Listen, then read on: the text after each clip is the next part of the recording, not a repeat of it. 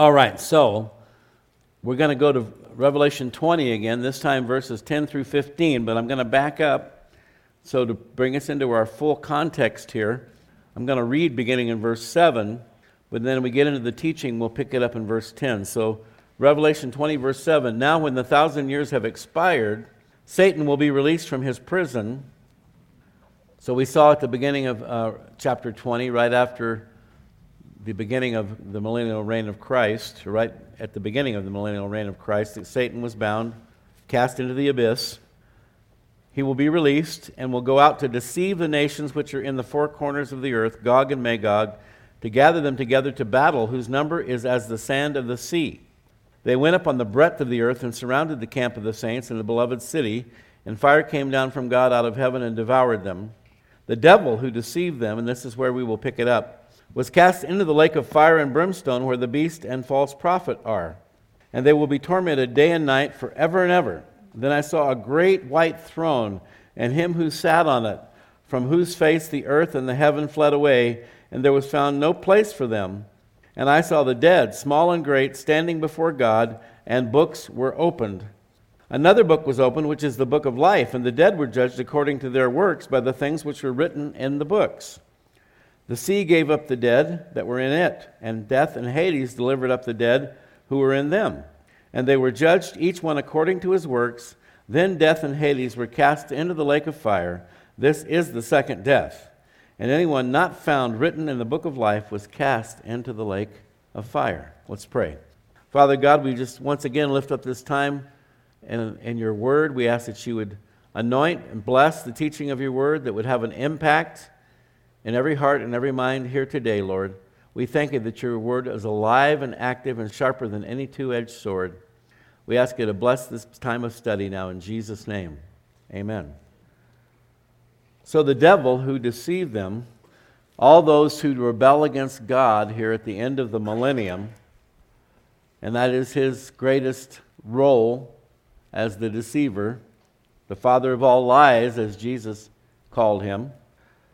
He was cast into the lake of fire. He was, but it hasn't happened yet. But in the context of Revelation and the ongoing narrative at this point, at the end of the millennium, which hasn't begun yet, there are actually some who think it has, and if that's the case, I'm very disappointed.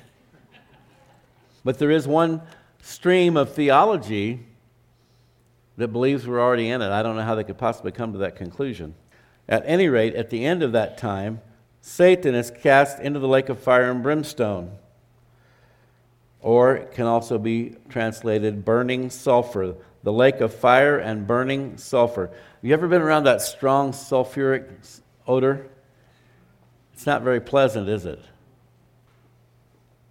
Perhaps another aspect of the torments of hell will be, because it's called the lake of fire, I had this thought that perhaps one of the aspects of torment in hell would be an eternal sensation of being adrift in a sea of fire. And so we see that even as it gets better and better for the righteous, we go from glory to glory. We go from the blessings of this life, which sometimes, frankly, we get our eyes off of, don't we? There's that old hymn, count your many blessings, name them one by one. Count your many blessings, see what God has done. I've tried to make it a habit to always start my prayers with thankfulness, thanking God for his blessings. Because it's easy for us in the midst of everyday life to kind of focus on the negative, isn't it? To forget about the blessings. When you go to God in prayer, to always be focused on what's wrong, all the problems, and so forth. And so it's very important. In Philippians chapter 4, it says we're to bring everything, verses 6 and 7, to God in prayer with thanksgiving. Make our requests known to him. So I always try to do that. I'm sure I don't succeed 100% of the time, but I think it's important to do that. And so even as it gets better and better for you and I, the world sees death as the end, the final tragedy, and yet for the believer, as I've said so many times, physical death is actually a promotion. We now go to the next level.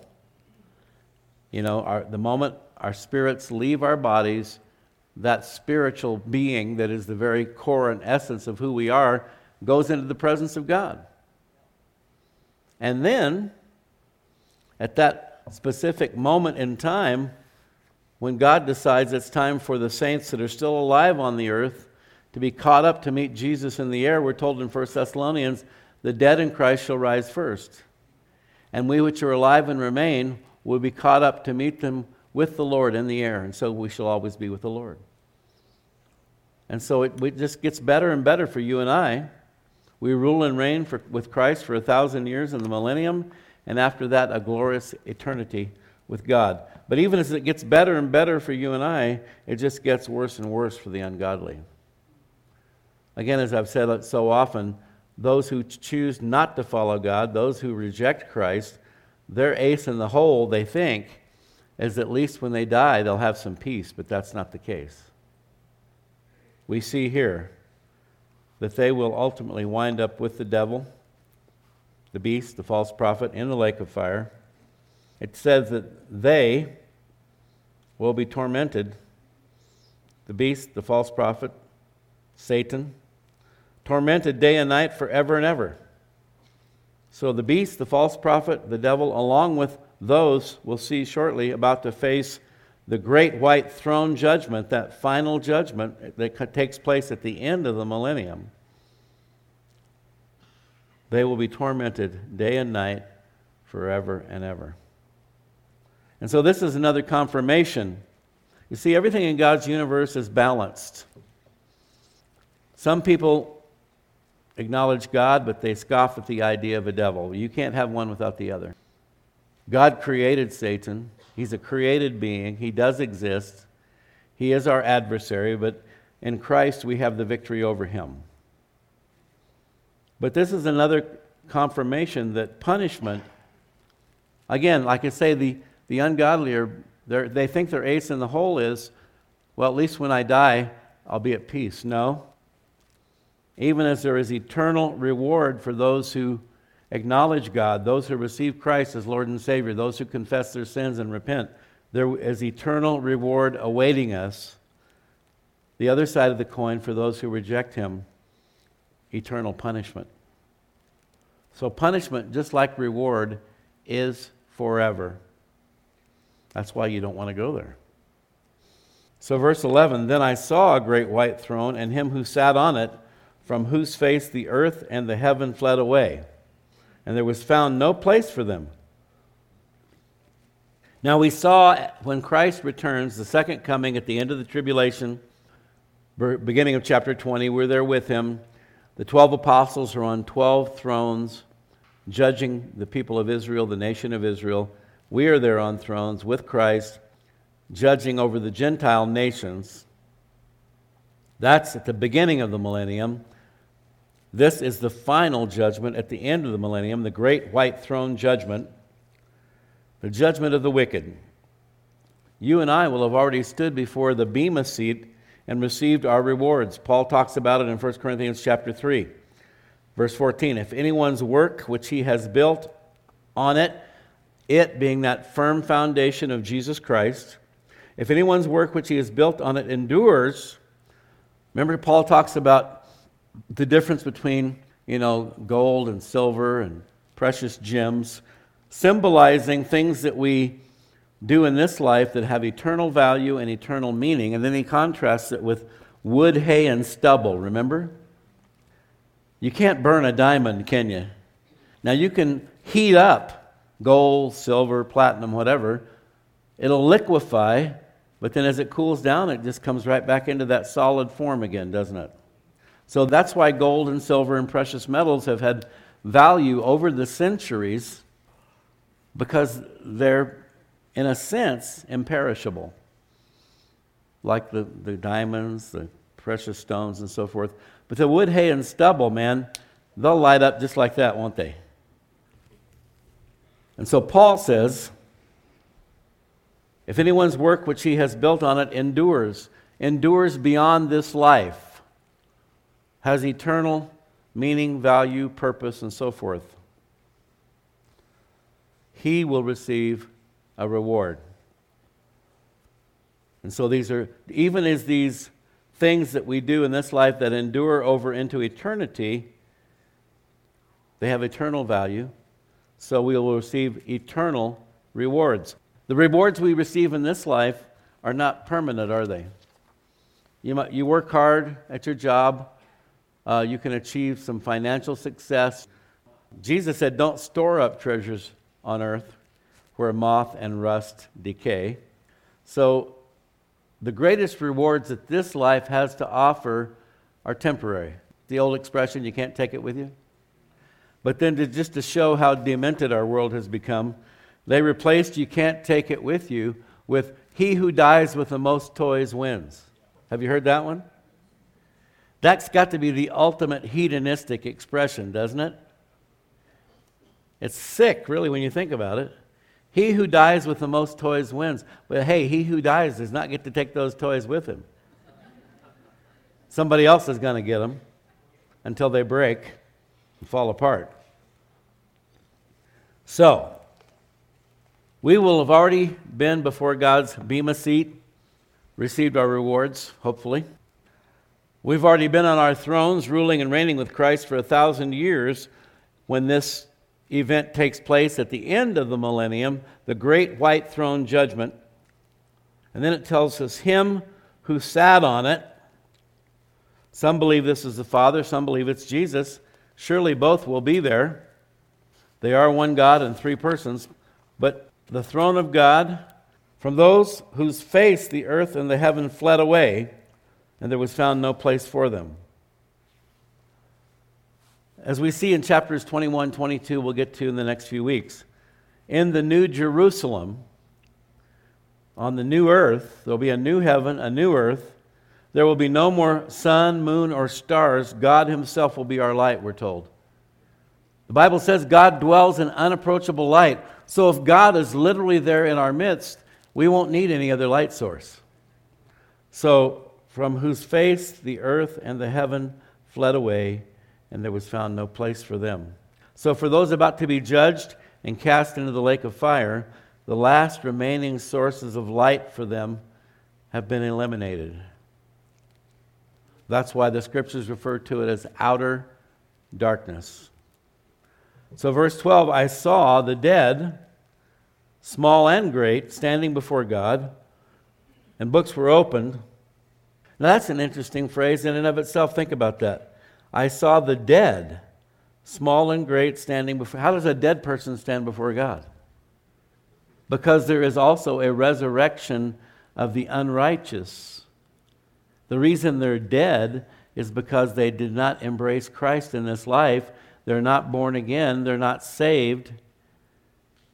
We have eternal life in Christ. They will have eternal death, but eternal death is still a state of conscious existence.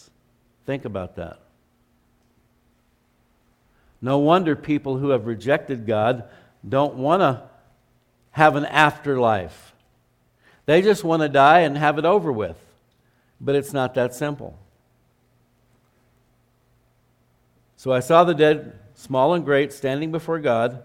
So no matter who you are in this life, president, ditch digger, wealthy, poor, famous, unknown, Einstein, illiterate, none of it's going to matter then. All will be held accountable by God. There's no pardon for the lowly and no pass for the bigwig. No get out of jail free card. And what's the determination here based upon? Books were opened. What books? Well, first of all, would have to be the Bible, the Holy Scriptures, for this is the standard by which men are judged. God's revealed truth to the human race. John 12:48, Jesus said, he who rejects me and does not receive my words has that which judges him. The word that I have spoken will judge him in the last day. God has clearly laid it out for us. Romans chapter 1 talks about the fact that we are without excuse. Even the most remote tribesman living in a jungle somewhere who's never read a Bible, who's never heard the gospel, according to God, they're without excuse because he's revealed himself through his creation. But then we have the clearly defined and delineated truth of God in the Scriptures, which have now reached to every corner of the globe. Jesus said, Great Commission, Matthew 28, the gospel would go out to the whole world, and it has. He who rejects me and does not receive my words has that which judges him. The word which I have spoken will judge him in the last day. In the last day. Romans 3:19. Now we know whatever the law says, it says to those who are under the law, that every mouth may be stopped and all the world may become guilty before God. You see, if you're not in Christ, whether you're a Jew or a Gentile or pagan, whatever, if you're not in Christ, then you're under the law. And Paul makes this point in the book of Romans. The law kills. Why? Because the law proves our sinfulness and holds us accountable. The law kills, but the Spirit gives life. When we're in Christ, we're no longer under the law. Now, that doesn't mean that we're not to obey God's laws. It simply means the law can do nothing but condemn us because we can never keep it. We can never be perfect. We all have sinned and come short of the glory of God. So the books were opened. I would say first the Bible. And then the dead were judged according to their works by the things which were written in the books. So secondly, books containing the records of what every human being did while on earth. And even as believers, I find that a little scary, right? God says we'll be held accountable for every idle word. We're all going to be humbled quite a bit when we stand before Him. But thank God for His grace, His mercy, His love, His forgiveness. Otherwise, we'd have no hope. And then another book was opened. So there's several books involved here, which is the book of life. And as we study the Scriptures, we find that this book contains the names of all those who possess eternal life in Christ. David spoke of it. Very interesting. Psalm 69:28. Let them, his enemies, he's referring to his enemies here, let them be blotted out of the book of the living and not be written with the righteous. And so there's another insight here. As some theologians, Bible scholars believe, I tend to embrace this belief. The book of the living is God's book of every human being that's ever lived and existed on this planet. And David says, let them be blotted out of the book of the living. We just read how the dead, small and great, standing before God. So even though you may exist, you can move from one category to the other. When you die physically, if you've not been born again, as we'll see momentarily, then you will experience what the Bible calls the second death. And so at that point, you're no longer in the book of the living. You're in the book of the dead. Let them be blotted out of the book of the living and not be written with the righteous. So the book of the living, every human being that's ever lived, the book of the righteous is the book of life, where your name is written in as a born-again follower of God, of Jesus Christ, washed in the blood of the Lamb. Paul spoke of it, Philippians 4:3. I urge you also, true companion, help these women who labored with me in the gospel, with Clement also, and the rest of my fellow workers whose names are in the book of life. Paul states, presents, clarifies the fact that anyone who has evidence of a true born-again relationship with God, a true conversion, their name is written in the book of life. Revelation 3:5, Jesus himself, he who overcomes, we've talked about overcoming before, the world, the flesh, the devil, overcoming the onslaught of false teaching, false doctrine, designed to lead people away from the truth, away from the true gospel, the true Jesus.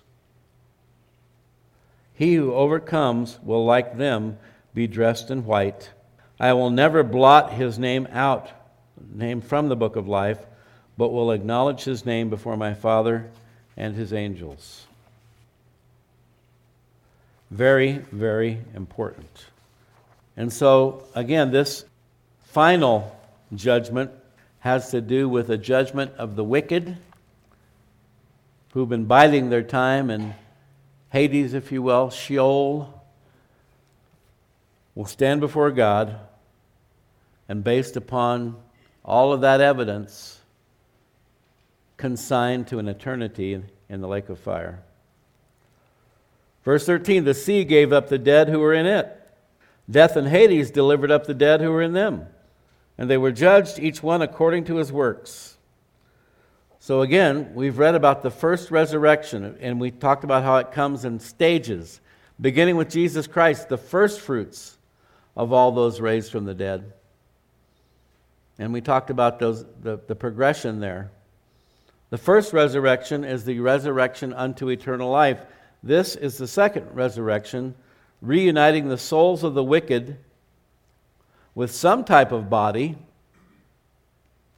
Again, if you start to think about it, it could be extremely disconcerting. Even as you and I will receive these immortal, eternal, imperishable, incorruptible, glorified bodies, the Bible talks about us being literally beings of light, radiating the light of God. Beautiful. What might the resurrected body of the unrighteous look like? I don't know if you've ever seen a movie. I guess there's a book too. The Picture of Dorian Gray. Anybody ever seen that? This guy is a womanizer, profligate, whatever you want to call him, handsome, and he wants to retain his eternal youthfulness. And so some kind of magical thing happens where this guy paints his portrait and he retains his youthfulness. Everybody else is aging, getting old, dying. He's still youthful. But as he becomes more and more wicked, he keeps this painting hidden in a room in his house with a cover over it. And every time he lifts the cover, depending on what sinful act he's entered into next, the picture becomes more and more ugly and grotesque. So on the outside, he still looks great. But this picture is reflecting all of his sin, all of his evil, all of his wickedness. And I mean, it becomes absolutely disgusting. Interesting to think about what the resurrected body of the unrighteous might look like. And it won't matter because they're going to be dwelling in eternal darkness anyway. This is the second resurrection, reuniting the souls of the wicked with some type of body in which they will suffer for all eternity. But again, if we have complete glorification in Christ, body, soul, and spirit, then they will have complete opposite body, soul, and spirit. We read about the first resurrection in verses 5 and 6. The rest of the dead did not live again until the 1,000 years were finished. This is the first resurrection, referring to those who'd already risen at the second coming. Blessed and holy is he who has part in the first resurrection. Over such the second death has no power. They shall be priests of God and of Christ and shall reign with him 1,000 years. This is our legacy. This is our heritage in Christ. This is also where Philippians 2:9-11 comes into play. Therefore God has highly exalted him, Jesus Christ, and given him the name which is above every name, that at the name of Jesus every knee should bow, of those in heaven and of those on earth and of those under the earth. Now again, if you're under the earth, you know the term 6 feet under? So how are they going to bow before him? Because they will also be raised, but not unto eternal glory in paradise, unto eternal punishment. And that every tongue should confess that Jesus Christ is Lord to the glory of God the Father. And that is the final, I don't know what word to use, insult. It's not really an insult, but the epitome of all that this represents is, and I've told you this before too, I know you know it and you understand it. It doesn't matter if you receive Christ in this life or reject him. It matters in the sense that if you receive him, you're going to live forever. If you don't, you're not. But what I mean by it doesn't matter is, at the end of the day, even those who refuse to bow the knee before him in this life are still going to have to do it. The only problem is, at that point, it won't do you any good. It'll just be the final knife to the heart, if you will. Realizing, here I am, I'm bowing before Jesus Christ. Why didn't I do it when I had the chance? Why didn't I do it when it could have saved me for eternity? Boy, if people could only understand that and realize that. You can't fight against God. Remember what Jesus said to Paul on the road to Damascus? It's hard for you to kick against the goads, isn't it, Paul? There's an old expression, you can't fight City Hall. Maybe you can, maybe you can't. But I'll tell you one thing, you cannot fight against God and win. And he doesn't want you to fight against him. He wants you to embrace him. He wants you to love him, even as he has proved his love for you by sending his son Jesus Christ to die on the cross. What a tragedy. Maybe that's what I'm looking for. The final and ultimate tragedy is that these people are still going to have to bow before him anyway. And then they will be cast out for all eternity. At the name of Jesus, every knee should bow, of those in heaven, those on earth, those under the earth. Every tongue should confess that Jesus Christ is Lord, to the glory of God the Father. And they were judged, each one according to his works. That's not good. I've told you before, don't ever tell God that you want him to give you what you deserve. And there's some of that, woven into this word of faith teaching and doctrine where your word says it, I demand it, you better give it to me, God. Don't ever tell God, I want you to give me what I deserve. In fact, mercy, okay, so we have this two-sided coin, right? On one side is grace.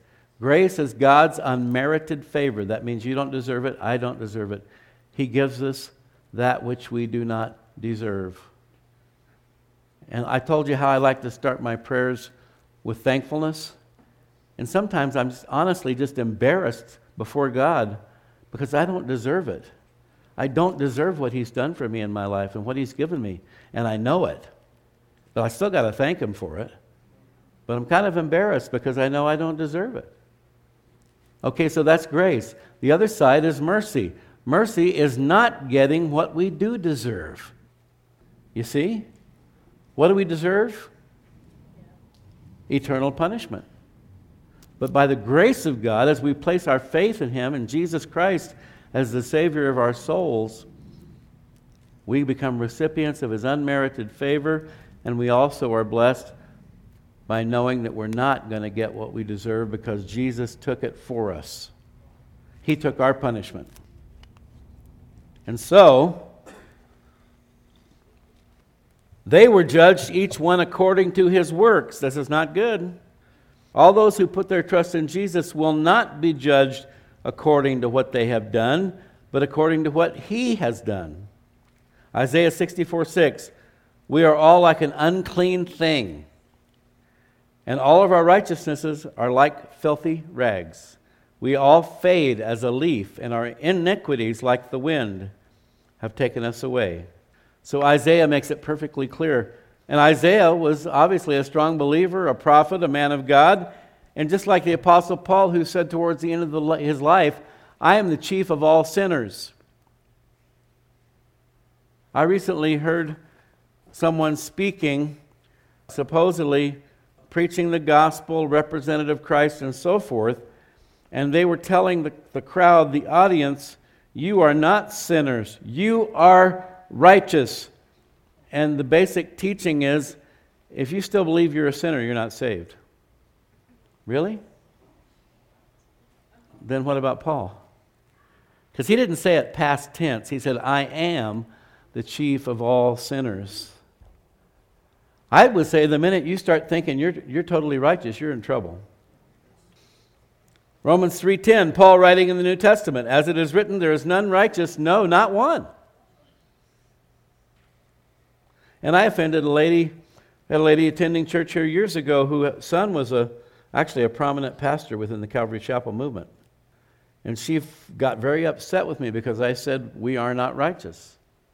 We aren't. Jesus is righteous, and he comes to live inside of us and graciously imparts his righteousness to us. But no Jesus, no righteousness. I have none of my own. It all comes from him. And when you're seeing unrighteousness exude from me, that means I'm not walking right. I can't have righteousness without the one who is righteous. Romans 3:23, all have sinned and fall short of the glory of God. So anyone who is to be judged on the basis of what they themselves have done is doomed. We see these folks. The books are opened.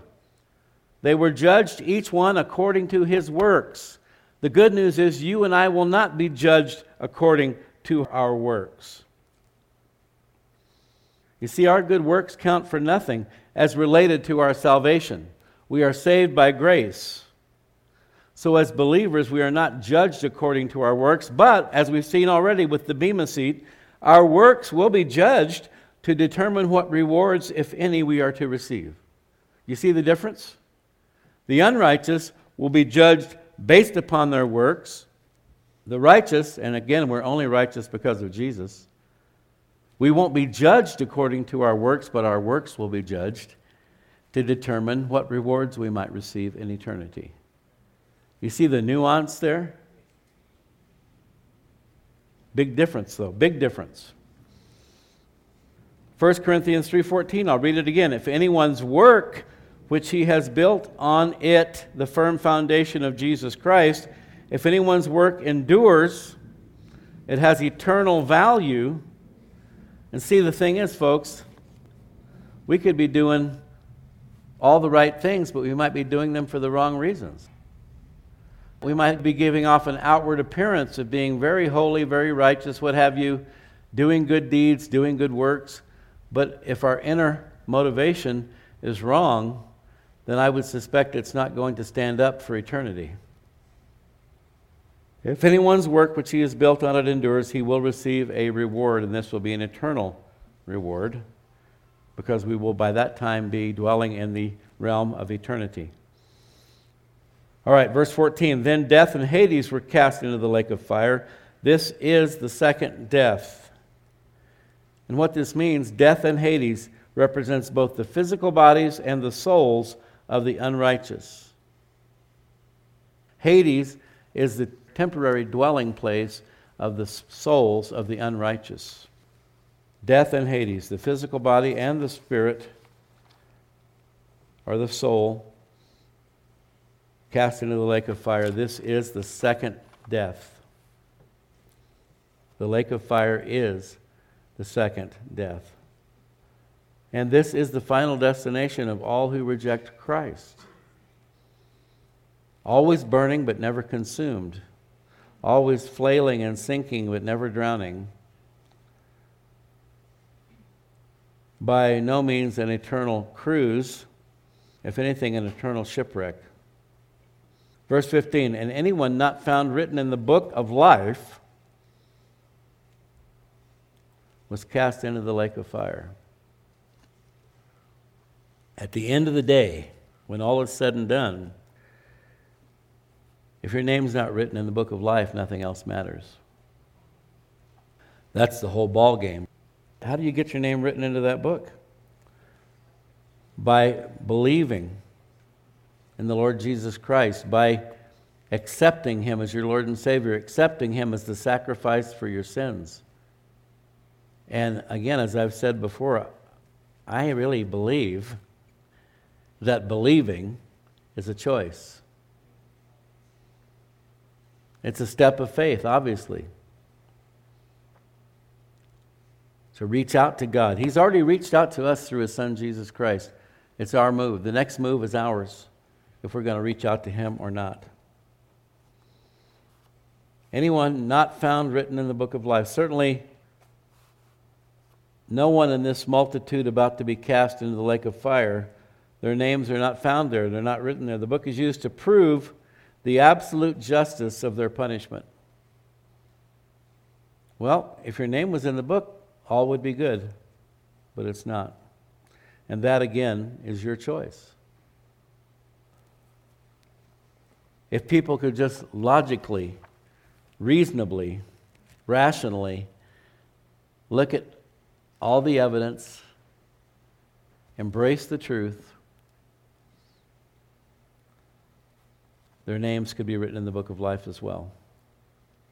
They were cast or thrown into the lake of fire. So this concludes the sad story of the unrepentant members of the human race who have repeatedly rejected God and refused to acknowledge Him as Creator and King. This is at the end of a 1,000-year reign of Christ, where we have a perfect world to live in. And again, this is the final proof that God is right and we're wrong.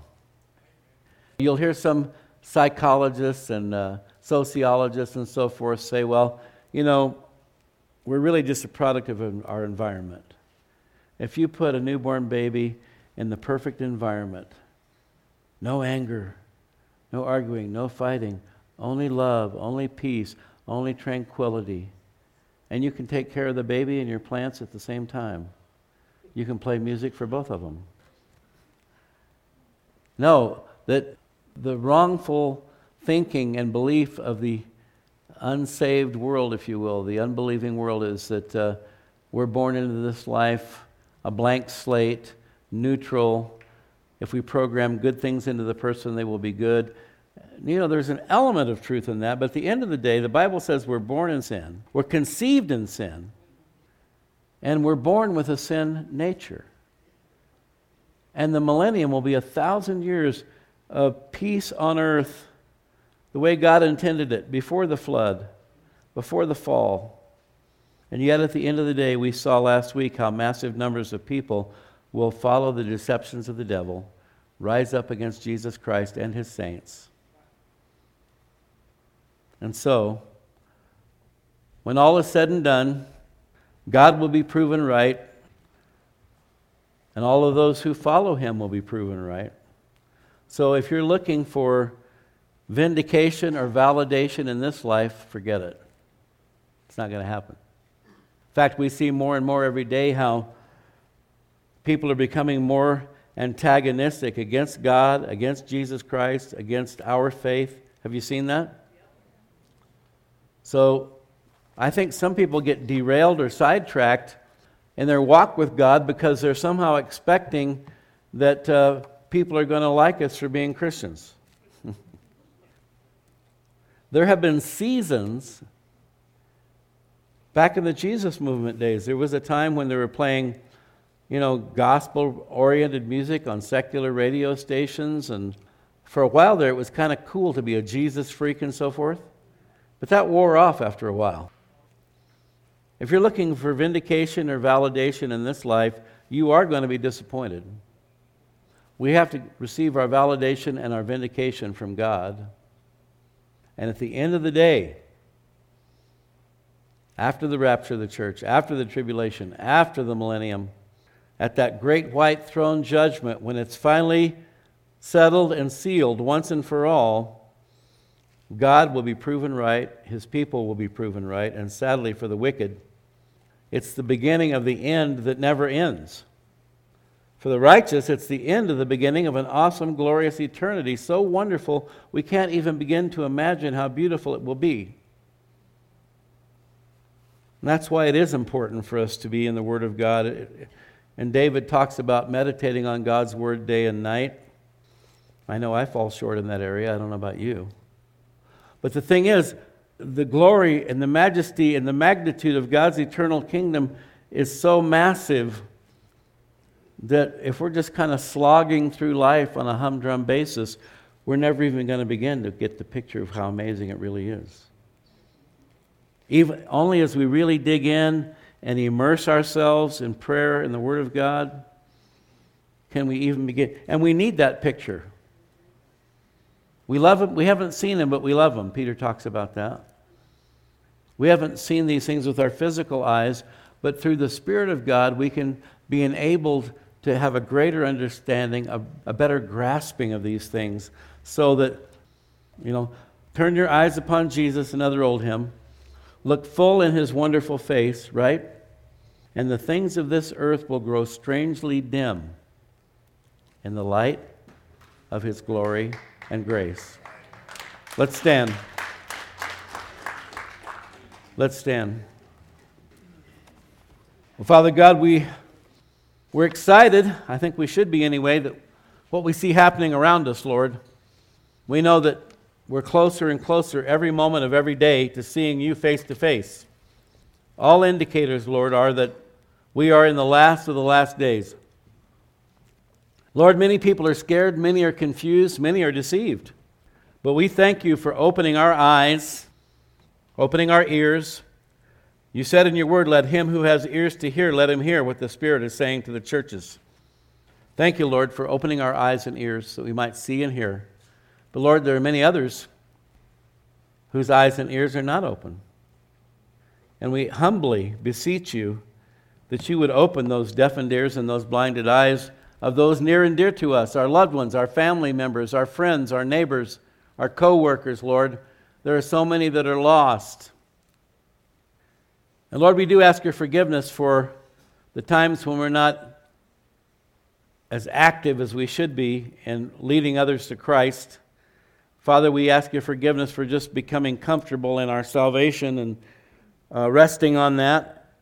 We ask you to give us a burden for the lost. It's important, Lord. We need that. We ask that you would stir our hearts towards those who could very likely spend eternity right where we've read today in that lake of fire. Lord, and even as glorious and amazing and wonderful as our eternal existence will be with you in paradise, it'll be just the opposite for them. As wonderful as it will be for us, it will be that horrible for them. Lord, we do need you to give us a heart for the lost, a heart of compassion like that of Jesus. When he looked out on the people and he saw that they were like sheep without a shepherd, his heart went out to them, Lord. We ask you to give us that heart. We confess before you, Father, today, in and of ourselves, we don't have it. We are innately selfish, self-centered, sinful. But we thank you that you've promised to fill us with your Holy Spirit. You said you love to give the Holy Spirit to those who ask, Lord, and we need your Spirit now more than ever in these last days. And Lord, I pray now for those here this morning or those that are not here this morning that are struggling with health issues. I didn't even ask for hands. Lord, you know who they are. We lift up those struggling with COVID, that you would pour out your healing oil upon them and renew them and restore them and deliver them from this affliction. Lord, other things, flus, even allergies are kicking up already. Lord, I lift up each one. Lord, whether it's a hangnail or cancer, it's all the same to you. Nothing is too difficult for you. And Lord, we pray for healing and deliverance for your people, that we might give you the praise and the glory and the honor in the mighty name of Jesus. Lord, we lift up not only those who are physically ill, but those who are struggling mentally, emotionally, spiritually, inner conflicts, Lord, and we know sometimes those are more tormenting than the physical illness. Those things happening in our hearts and our minds, the anxiety, the depression, the despair. Lord, we ask that you would deliver each one who's struggling in those areas. Pour out your Spirit upon them. Uplift them, encourage them, strengthen them. Speak the truth to them, Lord. We know the devil loves to whisper lies into people's ears. And Lord, when we start listening to those, things can go very badly. We ask that you'd open ears, open hearts, open minds to your truth. Lord, you said that your truth would set us free. So we pray for those afflicted in those areas as well. We pray for those with financial issues, that you would pour out your blessings upon them. Open up the windows of heaven and pour out a blessing on them, Father. Pray for wisdom and guidance so we could be good stewards and managers of the resources you've given us. We ask your forgiveness for the times when we have fallen short and not handle our money as well as we should have. Lord, sometimes it's beyond our control. People lose jobs, disasters happen, accidents happen. We ask for your provision to be poured out upon your people this very day. And we do pray for healing of relationships that may be damaged or even broken. Lord, we know that you can bring healing, reconciliation, restoration. Pray for marriages that are struggling. Lord, we know that the enemy hates strong marriages. He hates Christian marriages because they are a reflection of our relationship with you. We pray for healing and help for those relationships, Father. Friendships, marriages, partnerships, whatever it might be, Father. We ask for healing and restoration. We bless you, we honor you, we praise you, and we ask that you'd receive now our final offering of praise here this morning. In Jesus' name, amen.